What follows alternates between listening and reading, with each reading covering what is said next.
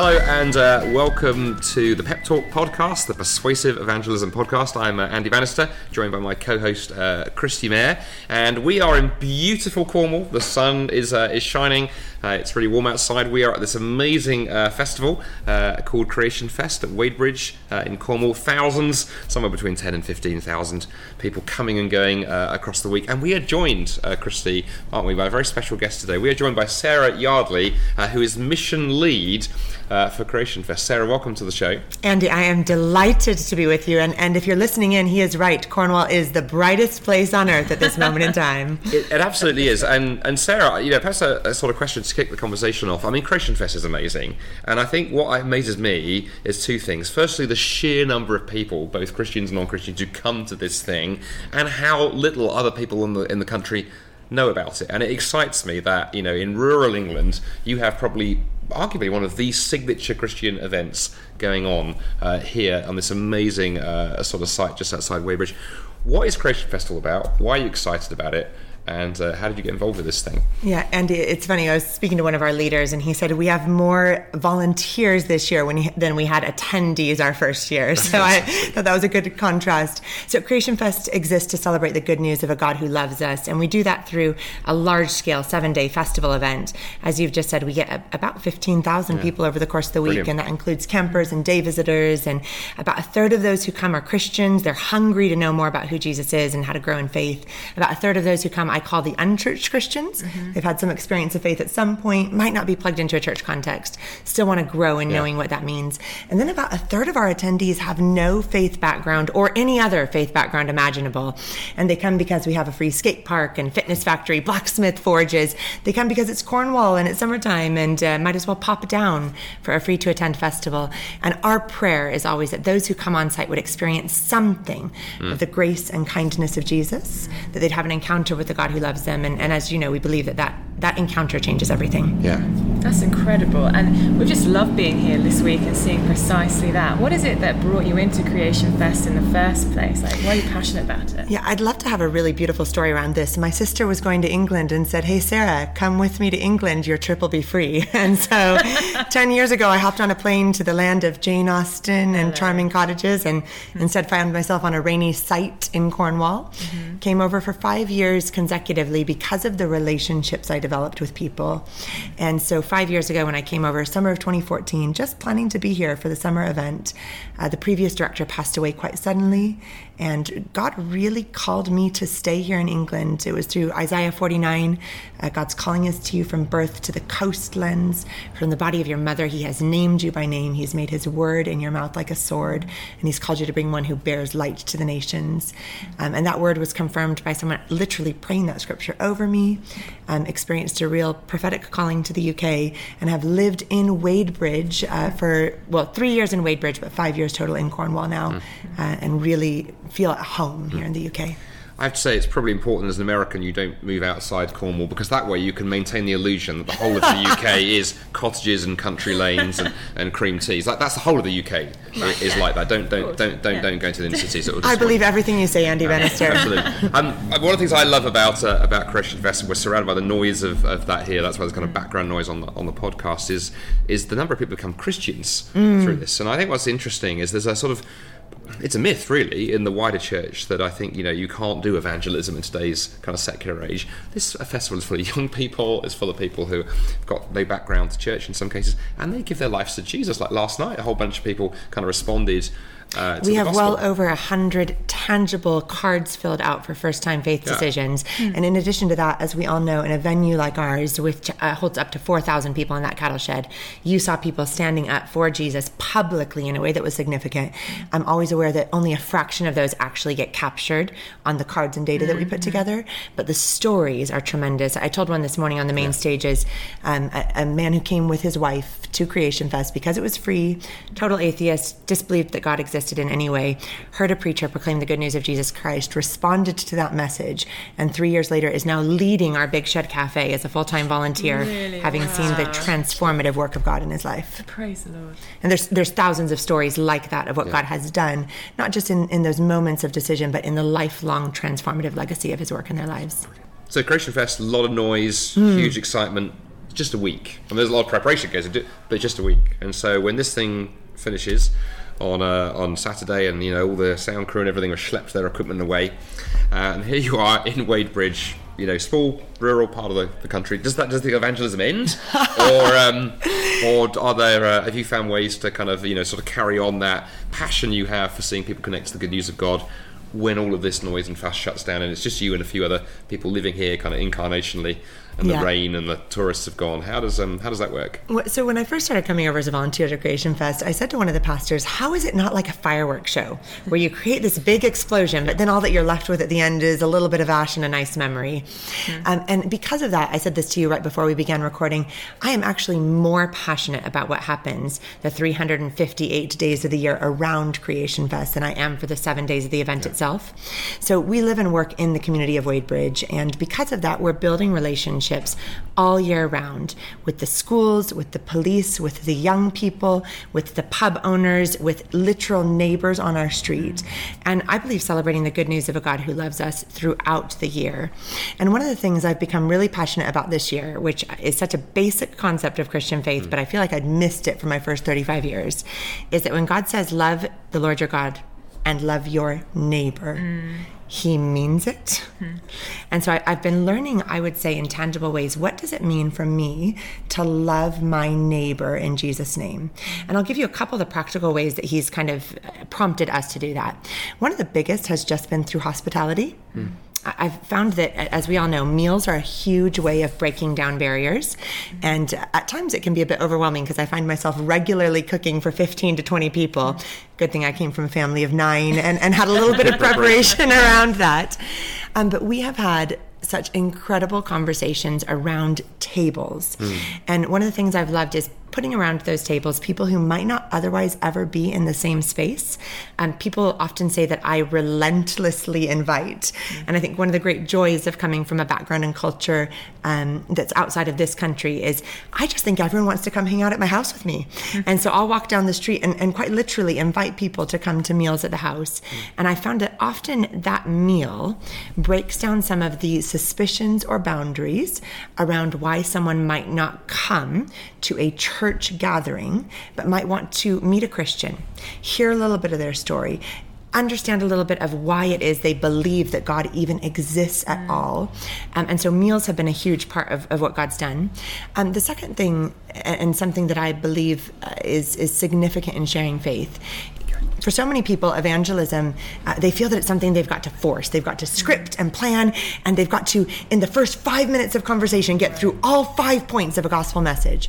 And I found that my best opportunities for speaking about faith have been with the people who I'm already interested in, with the girl who catches my eye because her hair is pink, with the man who's standing behind me in line at a coffee shop. And it's often been in those bridges of ordinary conversation that God's opened the door for me to have really real life chats with people. And because I'm soaked in God's word, because it is my literal daily bread, there is always something of the gospel that I'm able to share. It's not often the 5 points and the cross on a first conversation, but it is just looking for opportunities to speak to the people who are around me about the God who I love and why I love him. That's incredible. Could you give us an example of what that's looked like for you? So like, say you're in that coffee shop queue, as I've been up at Fortress Coffee, and you turn around and chat to someone. What kind of things, how do you actually open a conversation to begin with? Yeah, I'll tell you one from last week. There's a coffee shop I go to every Sunday morning, and I go to it on Sunday mornings because it's the only coffee shop in Cornwall open before a church service on a Sunday morning. So I walked in a week ago, and he looked at me and said, "You look nice this Sunday morning. Where are you going?" And I said, "Oh, I'm on my way to church." And he started laughing, almost hysterically. He's like, "That's a great joke. Where are you actually going?" And I said, No, I'm actually on my way to church." And he stopped laughing and he said, "Oh, you're serious?" And I said, "Yes, absolutely. Do you know, I really love Jesus and I love gathering with his people. And he was so astounded that he was meeting someone of a younger generation who apparently was reasonably interesting, and on their way to a church service, that he began then to ask me, but why do you go to church? And what is it that you find there? And I found that I was just able to respond to the questions that he was asking by being willing to respond honestly about my faith. And I think sometimes we're so scared of saying anything about our faith that we don't even say if we're on our way to a church service. And actually, he began to ask me all of the questions. He created the open door for me to begin to speak about who Jesus was. I think what's interesting about that, right, is that that scripture, 1 Peter 3:15, which often people who love apologetics quote all the time, always be willing to give a reason for the hope to those who ask you. And there's implication there that people will be asking.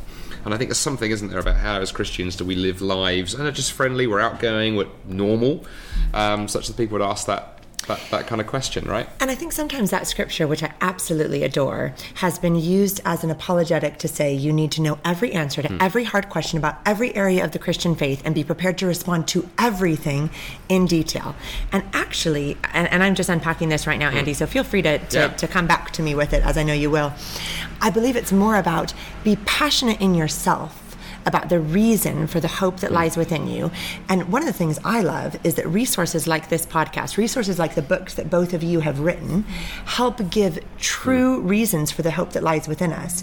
But actually, if someone's really asking questions about truth, I have a friend who's written a book called More Truth, and I can let them unpack that further through Christy and her writings. I don't need to have memorized every answer in Christy's book, but I might be the only person who could look at my friend in a coffee shop in Cornwall and have that first bridge conversation with them about faith, and then introduce them to the wide variety of really incredible resources that are out there around Christian faith. I think you did right. There's an interesting analogy I came across the other day, I think particularly as you say around Christians being afraid of stuff, is that, I have friends who are Christians who are quite nervous about evangelism, but are very happy to talk about their latest little, Apple product, for example, and to go, many of you listening to this probably have, devices or gadgets or things that you like. I've got my iPhone here; it's great, it's fantastic, and I can evangelize quite happily about this without feeling nervous. I don't know everything about this freaking gadget. If somebody says to me, "How do you do X?" I may go, "Oh, I don't know." That doesn't mean I'm not willing to talk about it, or some great experience you've had. Why is it when it comes to evangelism, we feel we need to know absolutely everything in order to talk about Jesus? Why not just talk about the experience you've had, what Jesus means to you, answer the questions that you can, and as you say, when you do get stuck, go, I know a great book or I know a great podcast, and maybe then go away and learn the answer for next time. And so if someone asks the question again, you're not dumbfounded, but don't feel afraid. Rebecca McLaughlin, the author of Confident Christianity, she said one of her friends asked her a really difficult faith question. And in that moment, she had the humility to say, I don't know how to respond to this properly. But she also said, if 3 years later, I was asked that question again, and I gave the exact same response, I wouldn't have been faithful to the calling that God's put on my life. And what I found is, I believe people are hungrier to speak about faith. We underestimate the hunger for the gospel. But equally, our calling as Christians is to continue to grow and learn in how we share our faith. And a really practical example of that, kind of in a similar note, I've got a young woman that I'm walking with towards Jesus, and she's this beautiful teenager. Her biggest obstacle in walking towards Jesus is that her sister died of cancer when her sister was 2 years old. And so she's really been battling this question of, if there is a God, how could he be good? Yeah. And I still am not convinced that there even is one at all. And what we found with this particular friend is that the best part of walking with her towards Jesus has just been listening to her story and gently asking the Spirit, where are the places that we can help her take that next step? Because actually the wounds in her soul that need to be healed are deeper than one conversation will ever bring. But I recently tweeted this, so you might have both seen it. She came over to my house the other day and said, I think I'm finally ready to read my first Christian book. And so I pulled out 4 different books and laid them out on the bed, and she gasped in awe and said, you have friends who love Jesus enough that they've written a whole book about it? And I think sometimes within Christianity, we've gotten so included in this bubble that we're like, well, of course people know that there's lots of reasons to love Jesus and there's lots of ways to explore faith and there's lots of examples of what that looks like. And here's my little 17-year-old friend gasping in awe that there are people who love Jesus enough that they've written a whole book about it. She's just read her first and is on her way to her second book about the Christian faith. That is fantastic. And actually, at the risk of giving a plug for something, Sarah, I mean, what was the book that she picked? So she picked When Faith Fails by Dominic Doane, and I read her the back cover of all four. She felt all four of them were fascinating, but she said, I'm going to start with this one. And the second one she read is called And Still She Laughs by my friend Kate Merrick, whose daughter also died of cancer at age 9 years old, and speaks about the God who enters into our suffering but gives us a defiant joy. Yeah. I think one of the phrases that you used there, Sarah, I'd just love to unpack a little bit. Actually, you talked about people who are on a journey towards Jesus. Now, I wonder, is that helpful too? Because I think one of the things I struggled with as a younger Christian was this sort of sense that I got the idea from somewhere that the way it was supposed to go. Here's my non-Christian friend. I was supposed to go in, deliver some magic sound bites that I'd learned from the pastor or in some book I'd read, and then they go, "Wow, I'm going to become a Christian." And you very quickly discover it doesn't work like that. It's for many people, it is a journey. And there's something I wonder about helping, taking the pressure off ourselves and going, by listening to the Spirit, being faithful to the gospel, our job is to help people, maybe 2 steps, 3 steps, 4, half a step. And if in our conversations with our friends, we can get them just slightly further along that journey towards God, then our work as ambassadors of Christ is done. I'm always really keen to give credit where credit is due. So I've been really heavily influenced by Engel, and he has 7 stages of walking towards a full-time faith commitment. There's also some other recent speakers and authors who've put this into a more modern vocabulary. But the reality is, whichever of those we reference and read, there are so many places where we might help people for the first time realize not all Christians are as weird as I thought they were. Or we might help someone turn from skeptic to seeker, to use a more commonly known phrase in our vocabulary and circle. And what I've found both in my own life and something that I believe is part of Creation Fest ministry as well, is that I do want to appeal to people, make a decision for Jesus Christ. I'm passionate about seeing that proclaimed and proclaimed clearly. But also, I've known from many of my friends who I work with and walk with throughout the year, if I walked into my Buddhist friend and said to her, decide for Jesus Christ today or else, we would probably end our friendship completely, and I would have no more space for a voice in her life. If equally I said to her, can I put this question on the table? Can we look together at the question of suffering, and can I hear what you would have to say on this, and can I share with you what I believe the Christian God of the Bible says into this? She's walking with me towards the next step of considering a complete mindset and lifestyle shift. And that would be another kind of practical friendship that I'm walking with and walking towards, where she knows quite clearly what I believe, why I believe it, and that I believe that the message of the gospel changes everything. But equally, she knows that I love her, regardless of whether or not she makes the full decision for Jesus Christ tomorrow. And so I believe that there's often a calling to be winsome in how we share the gospel, so that we might win some for the sake of the kingdom. Amen. Sarah, listening to all this, it's just so encouraging. I just think, gosh, I could go away and actually do this with my friends, just be human, talk to them. But also what comes through in your life, in your manner, in your personality is this deep love of God, that there's a transparency in you that you share with others. How do you feed yourself? Like, how do you keep going? How do you kind of... you're saying that you're soaking yourself in God's word, but how do you kind of cultivate this kind of evangelistic lifestyle that just loves others? How can we... I think like any area of faith, it's the most simple and most involved. In its simplicity, I love Jesus Christ. Because I love Jesus Christ, he has widened my heart for the sake of the kingdom. On a really practical level, because there's people listening who might want to know what are some of those practical tools. What that means is, 1, I spend solitary time alone with Jesus every single day. And that looks for me like spending time in prayer and not just talking to God, but listening for him. It looks like spending time in His Word. I'm always consistently going through a passage of Scripture, and every morning that Scripture is for me daily bread. I know that if I don't do that in the morning, when I am jarred, what comes out will not be the grace and kindness of Jesus Christ, but it will probably be whatever's top of my own head. I believe that it's important that I'm quick to repent, but quick to receive God's grace in my life. And fourth and finally, although we could unpack lots of this for a long time, having close friends who I know will hold me accountable, who love me enough to say, oh, Sarah, let me pull you aside and remind you that that was probably not in character with who Jesus Christ is. Having friends who love me enough to both hold my back, but also guard my tongue. Those four things have been invaluable in my life. Sarah, this has been absolutely kind of fascinating conversation. So grateful for you taking the time and all the work that you and the huge team are doing at the Creation Fest. Thanks for being a guest on the show. It's been great to have you with us. Absolute joy.